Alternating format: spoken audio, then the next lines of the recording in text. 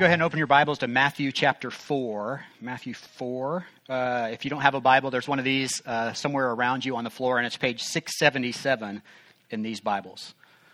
Hey, on July 30th, 1985, so think back 30 plus years ago now, July 30th, 1985, the public swimming pools in New Orleans, in the city of New Orleans, closed early for the day. And they closed so that the lifeguards could have a party. And the party was to celebrate the fact that it was the first year in recent memory in the city pools of New Orleans where no one had drowned.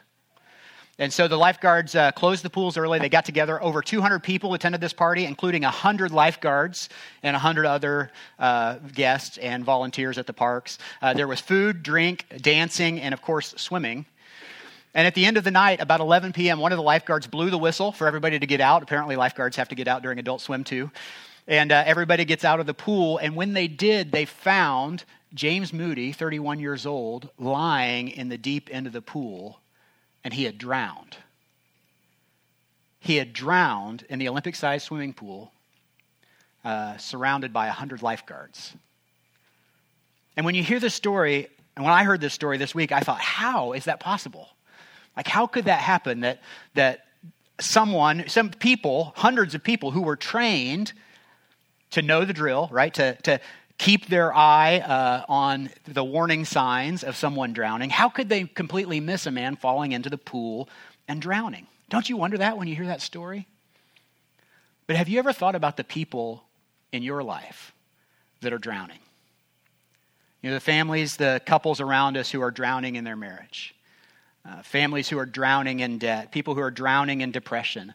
They're drowning in their circumstances. And sometimes in those people's lives, all it would take is one follower of Jesus to reach into their situation, to share our life with them, and they could be rescued. And what I want you to think about today is, as we talk about this topic, is who is it in your life that you know that's drowning? You know, we're in the 7th and final week of our series called Profile, as Alyssa said, and we're talking about the characteristics of a mature disciple. In other words, we're looking at a picture of what a mature disciple looks like from Scripture. We've taken our cue from John 15:8, where Jesus says, "This is to my Father's glory, that you bear much fruit, showing yourselves to be my disciples." And out of this, we see that Jesus lays out in this verse what a disciple looks like. He says that a disciple first is following Jesus, someone who follows him. That a disciple is interested in giving God glory. And in fact, we've said that if you want to live a successful life, the successful Christian life, what that looks like is that we make giving glory to God the aim of our life. You may remember that week 3, I had the target up on stage, and we talked about the aim of your life being bringing glory to God, and that we're bearing much fruit. And we've said, after a lot of study, that we believe that there are 4 fundamental areas that God wants us to be growing in, and we call them the 4 I's. They are identity, intimacy, integrity, and influence. And we spent a lot of time the last few weeks talking about how we arrived at this profile, so I don't want to spend a lot of time going over it for you, but if you've missed kind of how we've come up with this profile, all previous 6 weeks of this series are on our app or on iTunes, or you can find them, you can link to them from the Genesis Church website. But today, I want to look at the last of these 4 I's. Influence. And as Alyssa said, it's maybe the most intimidating one for some of us, and especially for you introverts out there. I want you to know that I'm with you. I'm praying for you. I saw a shirt yesterday that said, "Introverts of the world unite, separately and in your own places," right? So I know how you feel. I'm not one of you, but I'm with you in spirit, okay? And so I want to talk about this 4th I of influence, and how does it relate to our faith? And what I want to do first is I want to start by looking at a call that Jesus gives to all of us in Matthew chapter 4, and then we'll go from there. So just to set the stage where we are when we get to Matthew 4, Jesus has been doing ministry for about 1.5 years or 2 years now. Okay, this is not the first interaction he's going to have with these people. We're going to see this, and we're going to see what happens in this moment, and we're going to think, man, Jesus must have had some charisma or some personality, because he goes and he makes a call to these guys, and they drop everything and they follow him. Well, now, let's just make sure that we get the time right. Jesus has been with these guys for 1.5 years or 2 years, and many of them were with him from day 1 of his ministry. Okay, so this is not their first encounter. Matthew 4:19, Jesus comes up to some fishermen on the shore, and he says, "Come follow me, and I will send you out to fish for people." And then if you look at what's next, it says they immediately drop their nets and follow Jesus. But this has been a decision that they've been wrestling with. So this simple statement by Jesus, "Come follow me," and I will send you out to fish for people is at the root of what it means for a Christian to have influence. He's talking about making disciples. He says, after you've followed me for a while, I'm going to send you out to go make disciples who make disciples. This, in Matthew 4:19, this is both an invitation and a command. All right, it's an invitation to a greater calling. It's an invitation to a greater purpose for your life. Sometimes you might think, is this the Christian life? Is this all there is? Well, this is it. Like, this is what we've been called to do. It's an invitation to greater purpose in your life. I mean, how much greater purpose can you have than emptying hell and filling up heaven? I can't think of any, right? So it's an invitation to a greater purpose, but it's also a command. It's something that Jesus gives to every follower of his. So after week 3, I think it was after week 3 when I talked about the aim of your life, a friend came up and asked this question. And it's one that I've sensed from many of you that you have, so I thought I'd address it from the stage. Here was the question. I thought it was a great question. He says, do you think disciple making is for everyone? And so I want to be very clear about this, okay? Disciple making is not for everyone. There are some people who shouldn't be making disciples. They aren't equipped. They aren't gifted. They don't have the right DNA. Okay, here's the thing. I want you to hear me very carefully on this. Disciple making is only for Christians. Disciple making is only for Christians. It's only for followers of Jesus. Other people shouldn't be making disciples. But followers of Jesus should be making disciples. If you are a follower of Jesus, he will issue this command to you too. Follow me, and I'll send you out to fish for people. In other words, Jesus says, follow me, and I will give you influence over others in your community, in your workplace, in your school, in your friend circles, in your hobby groups. Follow me, and I'll send you out to fish for people. Now, in this command, Jesus tells us 3 things about our influence as Christians. In Matthew 4:19, he tells us 3 things about our influence as Christians. I want you to see that Dan Spader, the author Dan Spader, is one of the first ones that pointed this out to me. Number 1, Jesus says, follow me. So he says that, 1, influence is relational. Right? There's a relationship aspect here. He says that's the first step. You have to follow me. Look, we can have all kinds of influence with people. I mean, I don't, even if I don't know you very well, I bet that you are the expert in something. Like in your friend group, there's a group of people that turn to you when it comes to fitness or diet, when it comes to photography or technology or fashion. And we can, all of us have some area that we have influence in, right? And we can use that platform to have influence with people in those areas. But the area where it's most critical to have influence with people is in the spiritual realm. In spiritual life, right? It's making disciples of Jesus. And for that, Jesus is very clear. We have to be following him. That we won't be able to have spiritual influence unless we are in a relationship with Jesus. So influence is relational. That's the first step. Number 2, Jesus says, follow me and I will send you. So influence is intentional.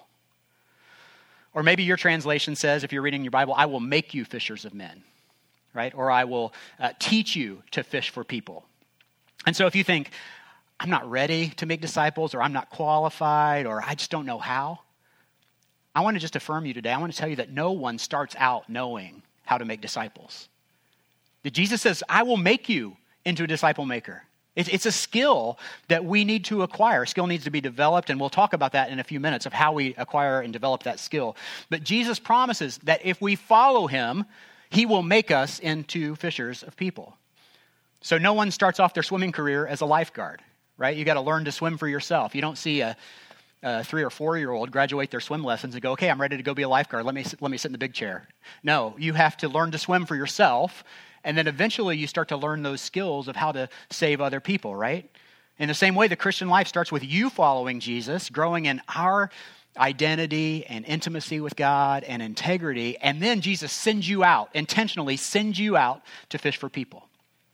So far we see influence is relational, it's intentional, and finally, Jesus says, I will teach you to fish for people. Influence is missional. Like that should become our mission. The idea of fishing for people should eventually become our mission. At Genesis Church, our mission is helping people find their way back to God, which is our way of saying that we exist to make disciples who make disciples. And early on, after coming to Genesis, that mission really made something excited in me, like it really grabbed my heart. And I decided that that was going to be my mission, the mission of my life. I was an elder here before I was a pastor at Genesis. And I just decided that, you know what, that was going to be my life's mission, was helping people find their way back to God. And so at Genesis, that's what we're all about. We're all about helping people make disciples who make disciples. I mean, because the truth is, as a church, we could do lots more cool stuff. I mean, we could have a better show on stage. We could play more secular songs and get bigger crowds. We could build bigger, nicer buildings. We could have more ministries for more different types of people. And you know what? Other churches do those things, and it's great. And I'm glad that they do them. We don't hate other churches for that. We pray for other churches. We partner with other churches. There are so many great churches in Hamilton County that are doing so many great things. But that's not Genesis. For too long, I believe the churches in Hamilton County have been fighting over the same group of people. Like there's this group, believe it or not, that goes from church to church looking for the one that has the teaching they like, that they agree with, and the music that they love, and the student ministry that has the most games. And man, all those things are important and they matter. But honestly, I don't want to grow Genesis Church by stealing sheep from somebody else's pasture. Like I would much rather just go out and reproduce more sheep. Let's be a disciple-making church. Let's focus less on growing our church and more on growing the kingdom. And that's what this series has been all about. And so I don't know how many of you have been here for more than 5 years, but if you came with us from Noblesville, there was a group when we launched this campus from Noblesville, there was a group of about 130 of us that came from the Noblesville campus to here. And before we launched this campus, we did some research about Hamilton County and churches in Hamilton County. What we found was staggering. We found that in a place like Hamilton County, where pretty much everyone's a Christian, or says they are, we found there were about 200,000 people in Hamilton County that don't go to church anywhere. Like that on any given Sunday, there are 200,000 people just in this county alone, and I know not all of you are from Hamilton County, but in this county alone, without a church home. Doesn't that break your heart? No, seriously, stop for a minute. I mean, the single mom that you work with who's trying to raise her kids on her own, she doesn't have a tribe to help her. She doesn't have spiritual guidance or people to be the rock that she needs in her life. Or that couple across the street, the ones that you hear from time to time arguing with one another. Like they don't have a place to go for spiritual guidance. They know that they could use some of what you have in Jesus. But they don't have a church where they can go and be filled with the word and be convicted of their sin and be changed by the blood of Christ. That lonely kid at lunch that sits at lunch table at school, you know, the one that sits all by himself, the weird one. Like he doesn't have a group of students like you guys who can accept him for who he is and who lead him into God's word when he's going off course. 200,000 people just in Hamilton County who don't have a church home, most of whom don't have a relationship with the living God who loves them and created them and wants the best for them. And yet all around there are all these great churches filled with great people, well-meaning people, and honestly, most of us aren't using our influence to reach those people. The late author and radio show host Paul Harvey said it this way: "We have drifted away from being fishers of men to being keepers of the aquarium." Now, how do we move back? How do we get back to being fishers of people that Jesus called us to be? Well, it starts at home. I mean, literally in your home, in your neighborhood, in your workplace, in your school. There is a group of people around you. I don't know if you've ever thought about this. There's a group of people around you who you might be the only follower of Jesus they know. Everything they know about Jesus comes from what they know about you. That's a scary thought, isn't it? There's a person or people in your life with whom you have unique influence because they know you, they trust you, they like you, and so they're willing to listen to what you have to say. I can't reach those people. I don't know them. Like our staff, we can't reach those people. They may never set foot in our church, at least not in their present state. And maybe you think, well, I'm just their boss, or I'm just their teacher, or I'm just their trainer, or I'm just their neighbor. And what they really need from me now is fill in the blank. You know, what they really need is advice. That's what they really need. What they really need is food. I mean, they're not able to eat. What they really need is some more money. And I'm here to tell you what they really need is Jesus. That people who have a debt problem, yeah, they need money, but more than that, they need Jesus in their life. People who have marriage problems, you know, yeah, they need some counseling maybe, but what they really need is Jesus in their lives. Right? Those lost people you see all around may need help with their physical needs or their emotional needs, but the most important thing is that they need Jesus. He's the one thing that matters most. The only thing that will matter 100 years from now is somebody's relationship with God. And as a pastor, I get to see all the time people coming to me and say, I need help with this. What should I do? And God has really made me into a more compassionate person, because in the past, what I wanted to say was, just do the things I've been telling you to do for the last 2 years. Because what you really need in your life is Jesus. If you had Jesus in your life, you wouldn't have got to this situation. And if we can be proactive with the people in our lives and introduce them to Jesus, maybe we can stop some of those physical needs, some of those emotional needs. See, so how do you even begin these conversations? Alyssa alluded to this. Like, it's really intimidating for a lot of us to begin these conversations. Well, whether we're talking about a follower of Jesus or a seeker, someone who's not a believer, there's a set of skills we've been teaching for a year and a half about now. It's called spiritual CPR. And if you have been attending our Multiply gatherings on Tuesday nights, some of this will be review for you, but I want to affirm you that this is really important. It's what we're doing, but most of you haven't heard this. So if you've learned a physical CPR, you know it's used in an emergency situation to save someone's life. About 2 years ago, our staff took a CPR class here at the church. And that's our staff at the time and some other people who took this CPR class. You'll be happy to know that if you stop, Kyle Howe in the back, Kyle led us through this class. Thanks, Kyle. It was a lot of fun and very informative. You'll be happy to know that if you have a heart attack or stop breathing at church, any person in this picture will be able to help you and bring you back to life. Well, any person except Kevin Russell. We, during this class, I don't know if you remember this, Kyle, we decided that if I'm dying, I want Kevin praying for me, but I don't want him performing CPR on me. And so if something were to happen, God forbid, and you have a heart attack here at church and you see Kevin coming to you, just ask him to pray for you, okay? If you can get your facilities about you, but get somebody else to administer CPR, okay? Well, spiritual CPR is just like physical CPR, but it's used in special situations. It's used to develop Christ-centered friendships. In a way, spiritual CPR is designed to meet someone in an emergency situation and quite literally breathe life back into them spiritually. Now, side note, all non-believers need spiritual CPR. But if you do see someone who's a non-believer dying of a heart attack, please administer real CPR before spiritual CPR. If you see somebody having a heart attack, don't go up to them and say, hey, if you die today, do you know where you'll go? Because if you don't do anything, there's a very real chance they will die today. Go there, start pumping that chest, and then, I, staying alive. Right, Kyle? I remember that. See? I have a card in my wallet if you want to see it. Once they're alive, you can start talking to them about spiritual CPR. Where were we? Oh, spiritual CPR. Okay, in this case, spiritual CPR. CPR stands for cultivate, plant, and reap.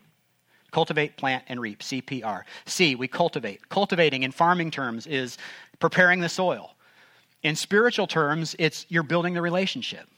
I mean, you don't come up to somebody you barely know right away and say, hey, how's your day going? Would you like to know how to know Jesus personally?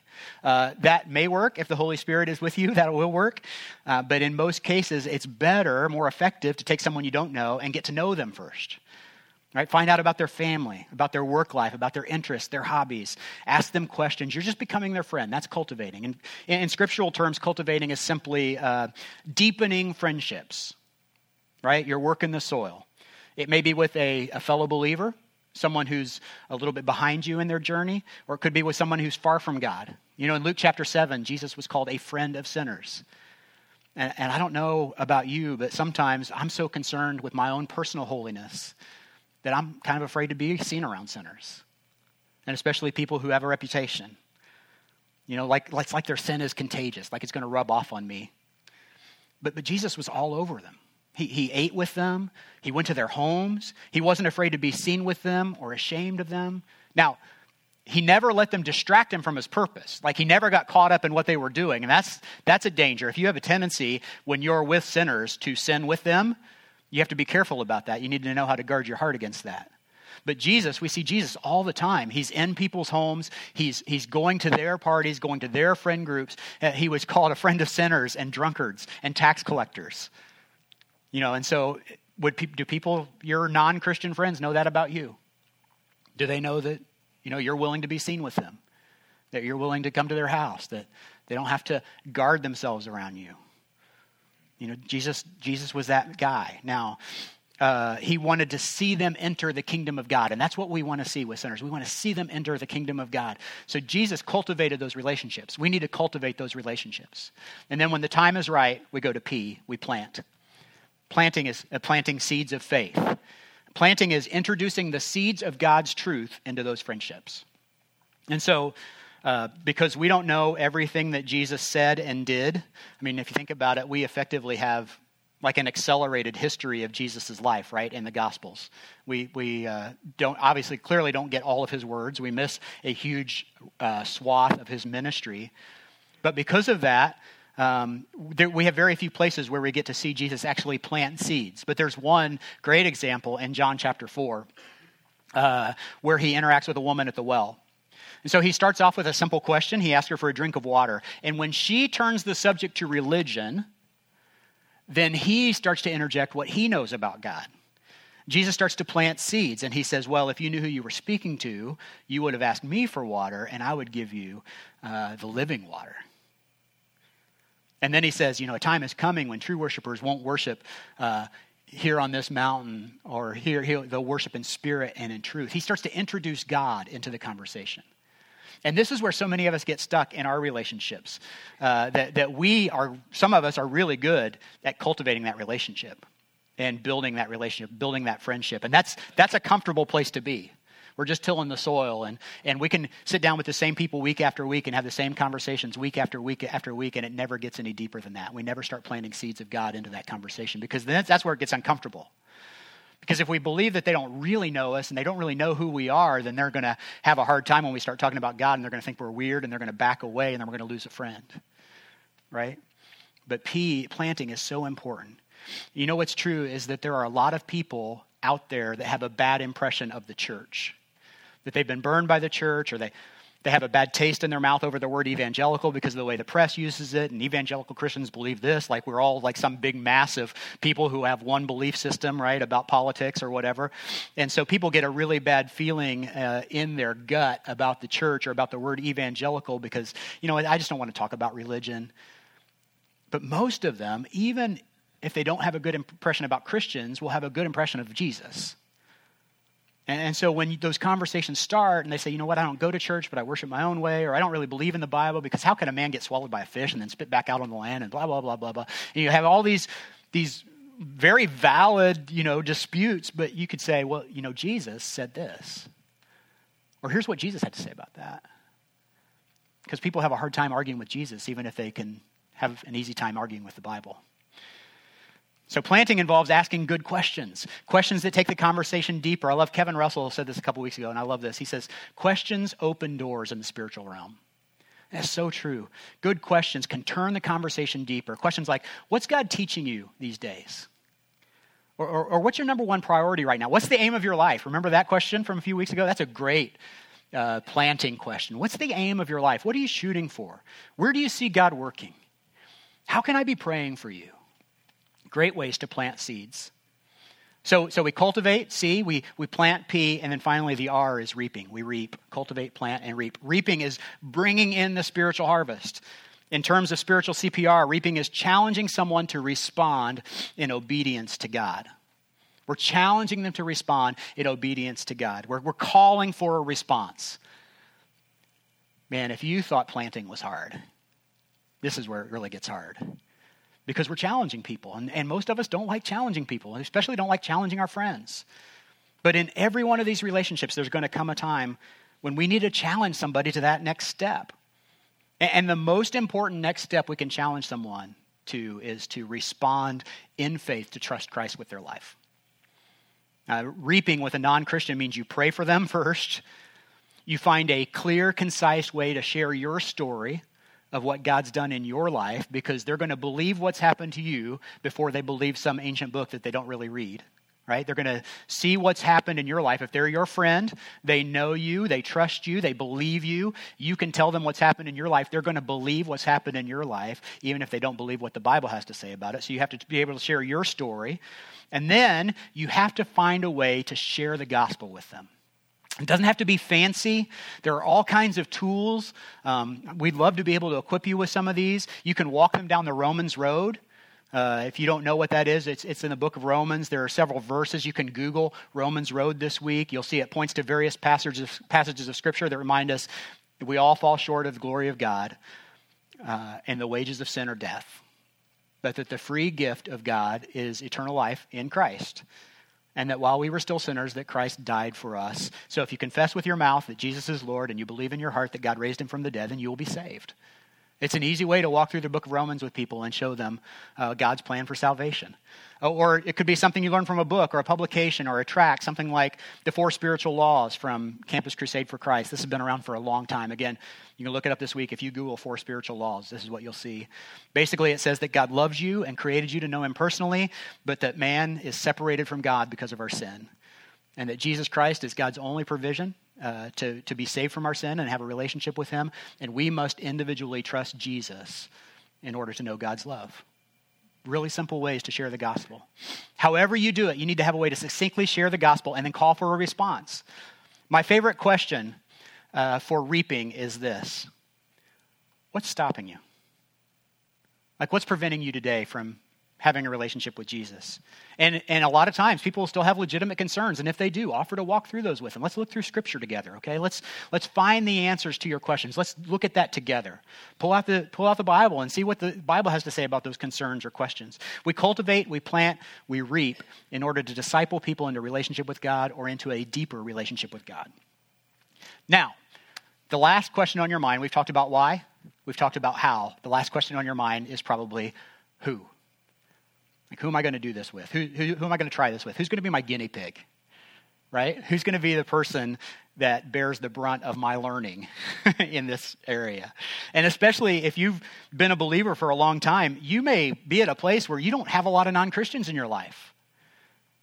You know, I was talking to a pastor a few weeks ago, and he told me this, and this broke my heart. He said, I don't think I want to be a pastor forever because I want to be able to be friends with non-Christians. And that broke my heart to hear that. I mean, it's true that we can get so caught up in church and in our connection group and our church friends that we are blind to the needs of people around us. We can be so focused, in other words, on our lifeguard party that we miss the person drowning in the end of the pool. But I want you to know that this is not a new phenomenon. This is something that Jesus talked about with his disciples more than 2,000 years ago. It happened in John chapter 4. I mentioned this story a few minutes ago. Jesus and his followers are walking through Samaria, which is an area that Jewish people usually didn't go because they didn't like Samaritans. Jesus has this interaction with a woman who is at the well to get water in the middle of the day. She's a woman of poor reputation, and she's a Samaritan, so 2 strikes against her. And when Jesus is having this conversation, and when his disciples return, they went out to get food while Jesus was at the well getting water. He's talking to this woman. The disciples come back. They see him talking to this woman, and they're incensed. They can't believe that Jesus would be talking to this Samaritan woman of ill repute. And they come back, and they're mad at Jesus, but they don't say anything because he's their boss, kind of, right? He's their friend, and he knows. But they're probably looking at him askew. Remember, friend of sinners, right? And his disciples are angry that he would be talking to this woman. And Jesus says this in John 4:35. He says, I tell you, open your eyes. Look at the fields. They are ripe for harvest. And I think if Jesus were to step into your life and into your context today, he would tell you to do the same thing. He would say, open your eyes. Look all around you. Look on your child's team. Look out your kitchen window at the house next door. Look across the hall to that locker over there. Look out your cubicle to the next cube. Look at the guys you play basketball with. The harvest is ripe. There's a world full of people who need to know the saving power of Jesus Christ, and you have it. If you're a Christian, you have the answer. How rude and unloving is it for you to keep that to yourself?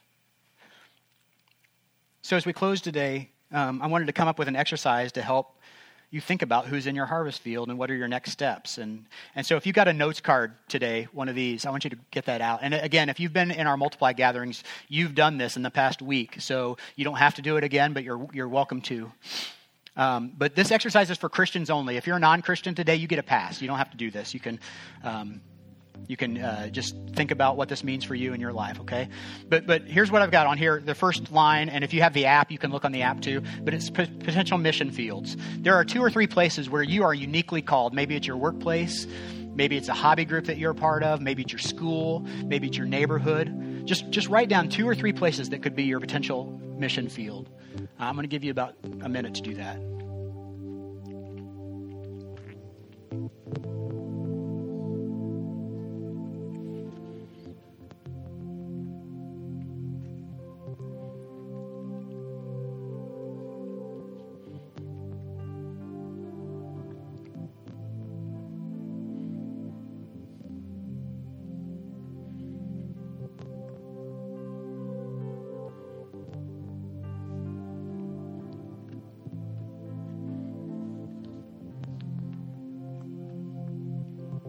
Like many of you are done writing. And so underneath that, you'll see 3 or 4 blanks under each one of those potential mission fields. I just want you to pick 1 or 2 of those fields and just start writing names of people in there. And they may be people who you know are not believers, or maybe they're a Christian, but they're relatively new. Maybe they're a little bit behind you on their walk, or maybe you don't know where they stand.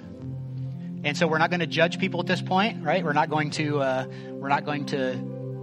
leave people off. We just want to start listing names of people that might be true under 1 or 2 of those fields. I'm going to give you about a minute to do that. Right? So just names of people in that harvest field that might be potential disciples for you.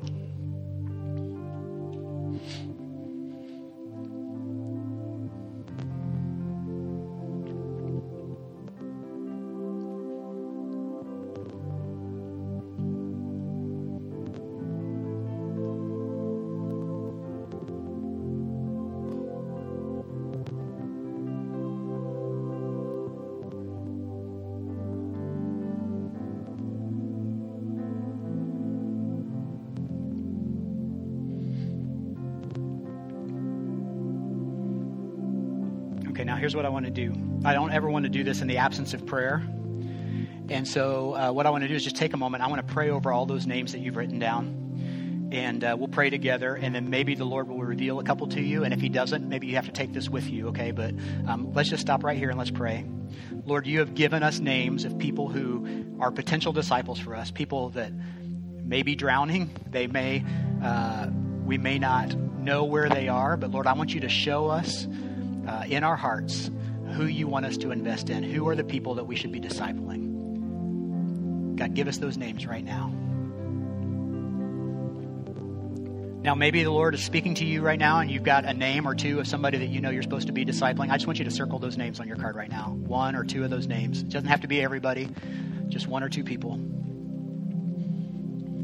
And then right next to those names, I want you to write the letter of where you are in the CPR process. Maybe you're in the process of cultivating. Maybe you don't even know them. You need to cultivate a relationship with them. Just put a C there. Maybe you've known them for a while and you've been working on that relationship, but you know you've been slow to plant seeds of God and you need to pee. No, not you need to pee. You need to plant.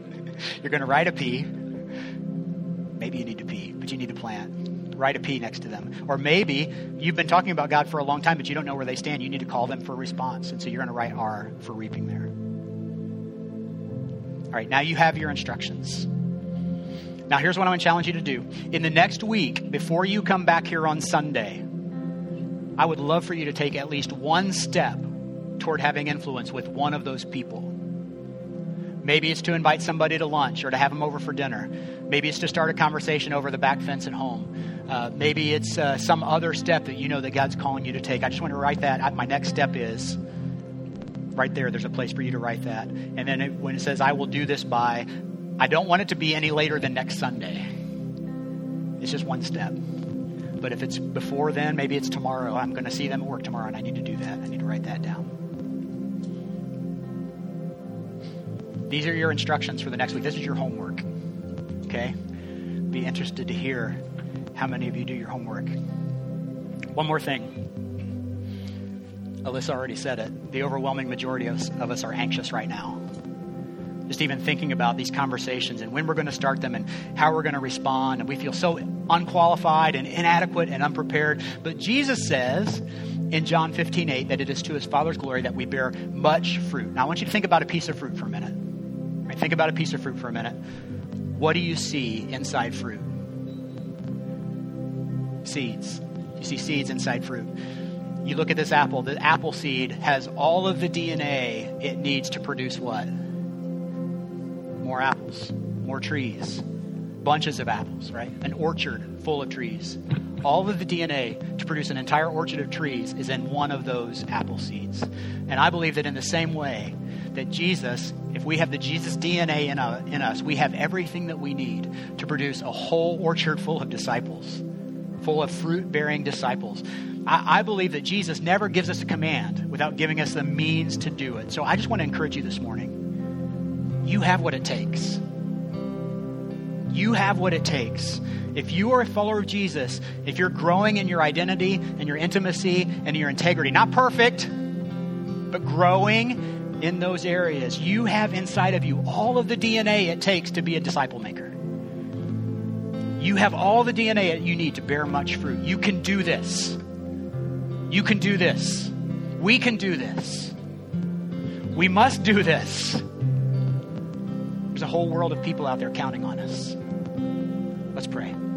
Heavenly Father, what an overwhelming challenge this morning to go and make disciples of all nations, baptizing them in the name of the Father and the Son and the Holy Spirit, and teaching them to obey everything that you've commanded. But that's the call you've placed on our heart. Jesus, you promise that you will teach us how to fish for people. We need you. Lord, we want to follow you into this.